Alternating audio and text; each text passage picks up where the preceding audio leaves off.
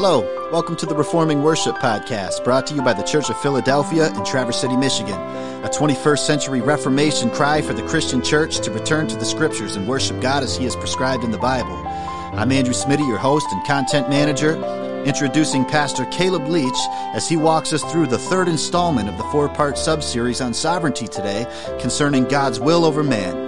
Pastor Caleb, you are live, sir. Thank you again, Andrew. And we are back with our series on the sovereignty of God. We are talking now about God's sovereignty over evil. We've talked about just kind of an introduction to the sovereignty of God, kind of stretching our minds to think about this subject biblically. From there, we kind of went about the sovereignty of God in general. What does the Word of God say about the sovereignty of God, how God rules over His creation? Is He causing and allowing? Is His sovereignty exhaustive? And of course, to an Augustinian or Reformed person or what have you, that's like saying sovereignty, saying exhaustive sovereignty.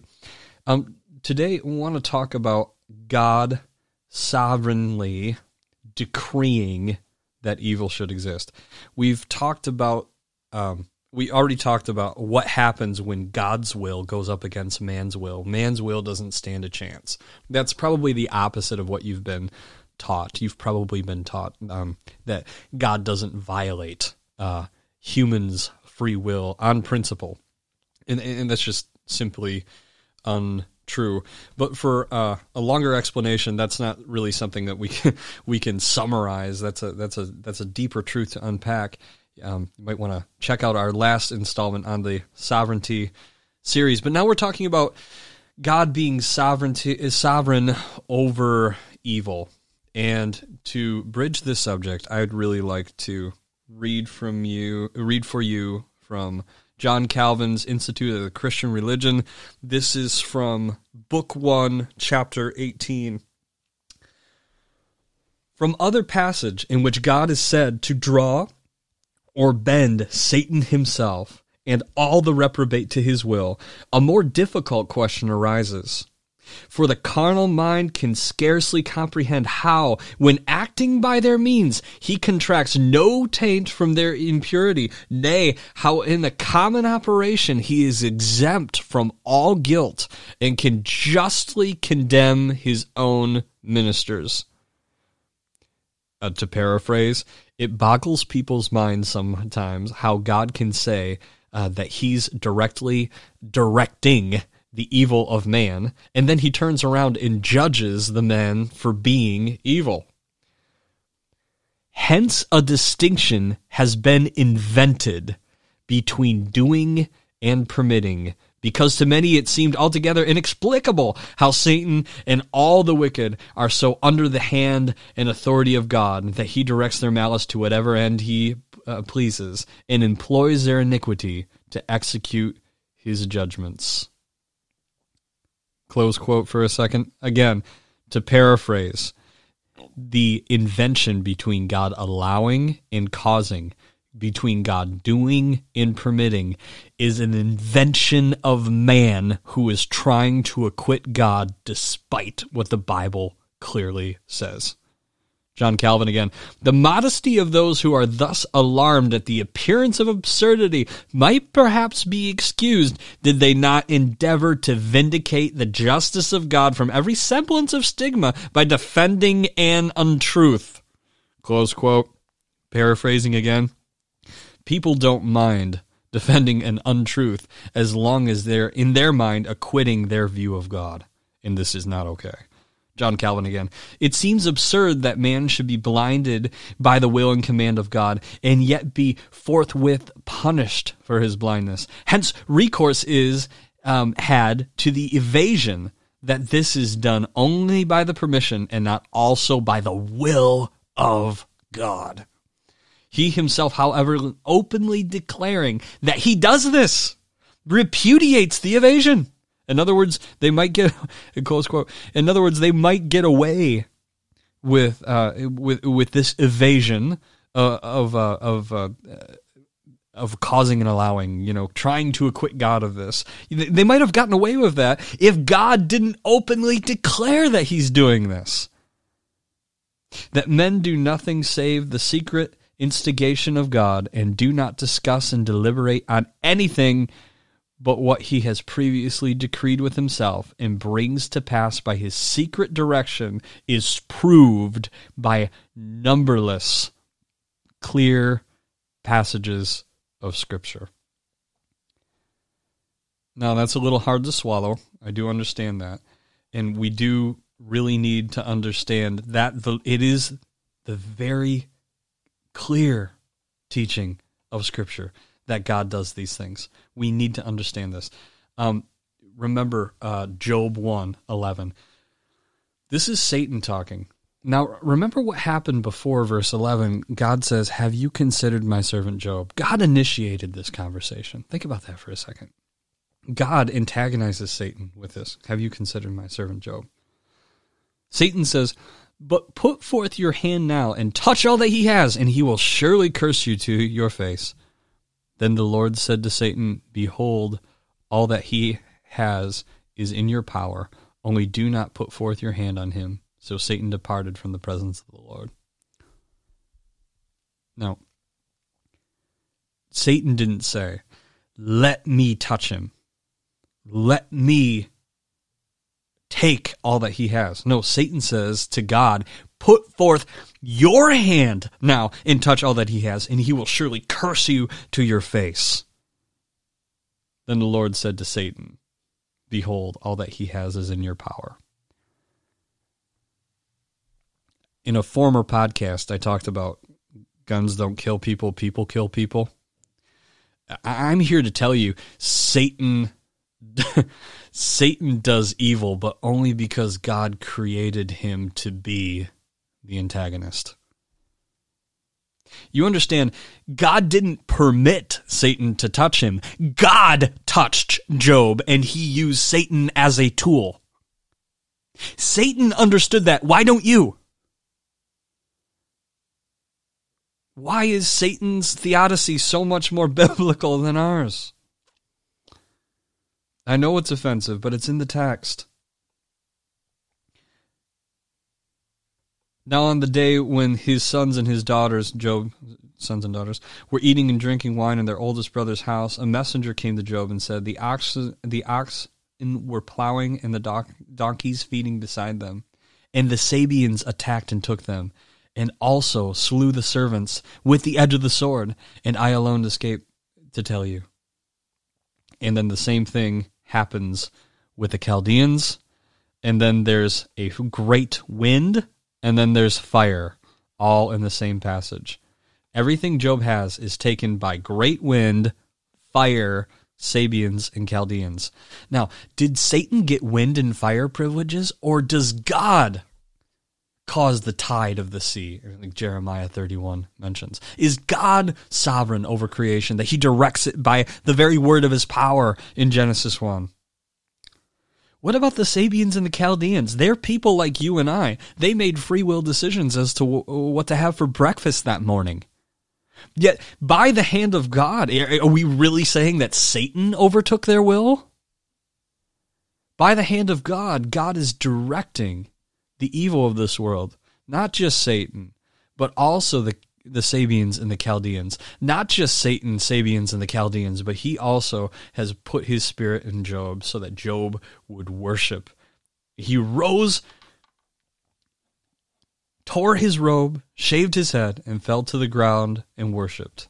And he said, naked from my mother's womb, and naked I came from my mother's womb, and naked I shall return. The Lord gave, and the Lord has taken away. Blessed be the name of the Lord. Through all this, Job did not sin, nor did he blame God. Now, please, if you wrongly attribute actions to God, when the Pharisees told Jesus that he was casting out demons by the spirit of Beelzebub, that was sin. If Job accused God of doing something that God did not do, that would have been sin. But the Sabians and the Chaldeans and Satan, they all had a part in it. Yes, as tools of God. A carpenter can use a skill saw, a chop saw, and then tongue oil, all right? Only one of those would appear pleasant to the wood, but it's God who is building something. It's God who is making something. These are all just tools. Now, are you a tool being raised up for destruction, or are you a tool for mercy? We long to be on God's team. 1 Kings 22:20 through 22. I have a New King James Version of the Bible that when I read this, there are tear stains in that page because I didn't think God did this. Oh man, was I offended at God. Remember Matthew 11. Blessed is he who's not offended because of him. 1 Kings 22:20 through 22. The Lord said, "Who will entice Ahab to go up and fall at Ramoth-Gilead?" And one said this while another said that. Then a spirit came forward and stood before the Lord and said, "I will entice him." The Lord said to him, "How?" And he said, "I will go out and be a deceiving spirit in the mouth of all his prophets." Then he said, "You are to entice him and also prevail." This is God saying this. You are to entice him and also prevail. Go and do so. Do you see? God doesn't lie. God can't lie. If he spoke something that wasn't, it would be. That's what creation was. So how does God sanction deceit of the prophets so that Ahab will go fall at Ramoth-Gilead? How does he do this? God doesn't have to lie. He's got a punk devil to do it for him. God raises up lying spirits in the hearts of his prophets. There's no way around that. God did that. Satan and unbelievers are just tools. 1 Samuel 16, and I'm going to jump around just a little bit. I'm going to start in verse 14. Now the Spirit of the Lord departed from Saul. Okay, so the Spirit of the Lord leaves Saul, and an evil spirit from the Lord terrorized him. Did you catch it? An evil spirit from Satan? No. An evil spirit from the Lord terrorized him. Verse 15, Saul's servants then said to him, "Behold now, an evil spirit from God is terrorizing you." Satan and all the evil spirits are tools of God. This is quite hard to swallow if you haven't been exposed to these things before.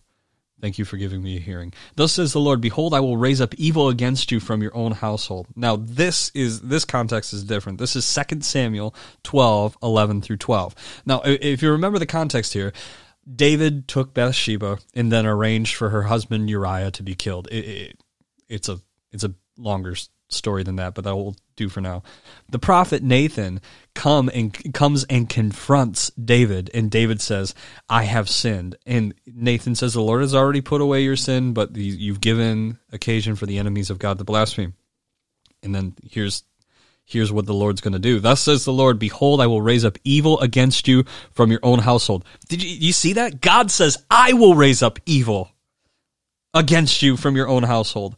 I will even take your wives from before your eyes and give them to your companion, and he will lie with your wives in broad daylight. Indeed, you did it discreetly, but I will do this thing before all Israel and under the sun." Now think about that. David's son Absalom, who did lie with his wives, and all of Israel knew about it. All that evil that came up from his house, brother murdering stepbrother, his daughter getting raped, him being driven from the holy city, all those things are horribly evil on the part of the secondary cause, the human will that was doing it for its own sick pleasure. But God owned it and said, "I will raise up evil in your own house. I will take your wives and give them." And indeed, you did it secretly, but still God speaking, I will do this thing before all Israel and under the sun. The character of God is untouched as the orderer and the controller of sin. The character of God is untouched as the one who brings about all things after the counsel of his will. Now, I really hope that nobody saw this God sovereignty over evil tag and said, oh, I want to skip to that one. This is not the study to skip to. We laid a lot of groundwork. But just in case there is somebody, maybe this will make somebody go back and listen to the other podcasts. Okay, praise God. God has decreed the end from the beginning, from ancient times, things not yet done, saying, my purpose will stand, I will do all my pleasure. God has created all things after the counsel of his own will. God saw everybody's unformed substance and wrote down in his book all their days before them, when yet there were none. God is the author of this story. And if you take a beautiful book and you take out evil, you ruined the story. If you have been sticking with me through this entire series, you're no doubt a little bit tired of hearing that. God can write a story that contains all sorts of evil, and the evil is going to be the darkest right before the brightest light, and Christ comes back and vindicates his name. Sorry, my post-millennial friends. When we understand this, God is not condemned because he wrote that sin should exist any more than any human author is condemned because he wrote down that sin would exist. Think of the last movie you saw that really gripped your heart. Who was having the hardest time? Who was having the most emotional, maybe even physical hardships? The main characters, the characters you love the most, went through the most in even a movie that resonates with you. Now, did you once stop the DVD player because what's the point? The director has already predestined the end? No, that's what captivates you about a good story, is that there's high levels of endurance. There's great, great courage in the face of all sorts of evil. There's true love. There's, well, the classical understanding is romance. It's beautiful. Now, it's hard going through some of this in time and in history, but really, would we prefer that our pain receptors take an easier road, just simply in light of the glory of God, in light of God glorifying himself? Would we really say, yes, Lord, I know you're showing yourself powerful over this evil, and if not today, in the last day, and I know it's going to kick off a worship service in heaven according to Revelation 18:20, but I really wish you would pacify my pain receptors now. Christian, bear patiently the cross of grief or pain.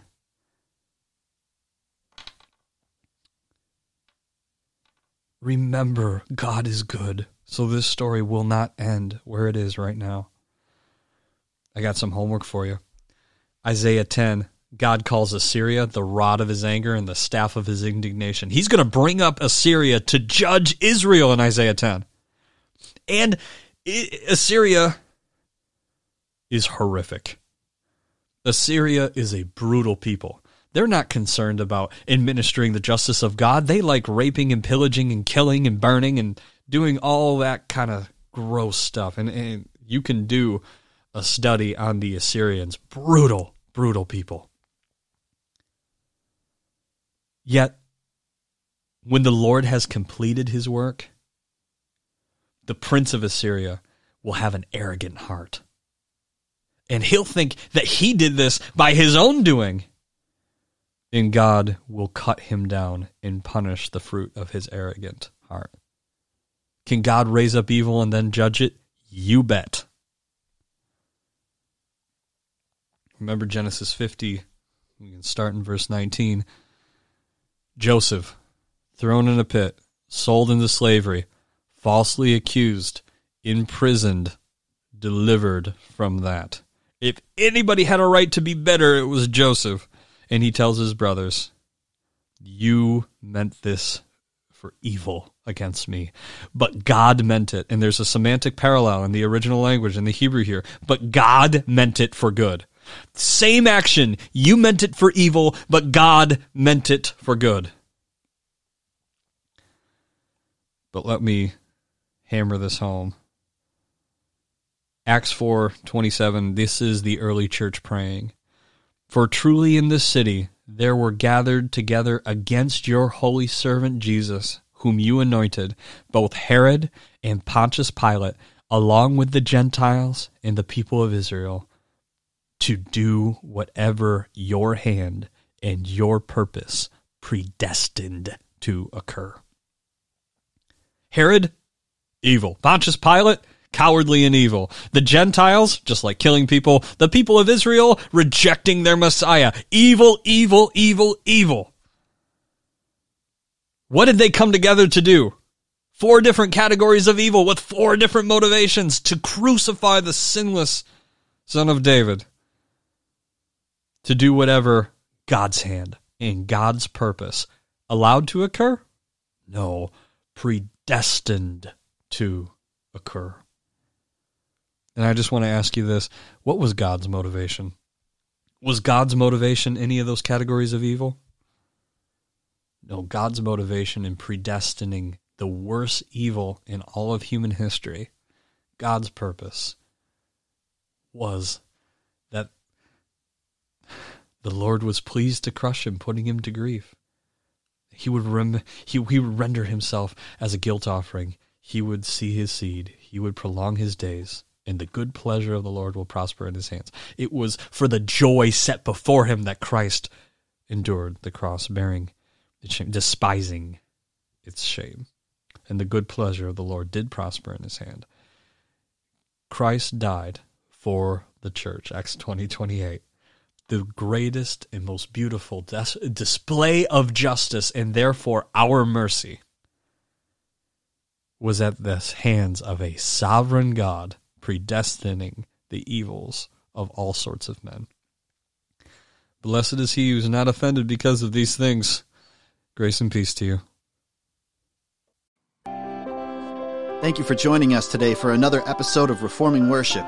We hope you were blessed and encouraged by the teaching. We are a ministry dedicated to the Church Without Borders and would love to hear from you, your thoughts and questions. We invite them all. We can be contacted at reformingworship@gmail.com. You can visit us on Facebook or at thechurchofphiladelphia.net. And don't forget to subscribe to the podcast and also tune in on SoundCloud for our Lord's Day sermon series updated weekly. Blessings in the name of our Savior. See you next time.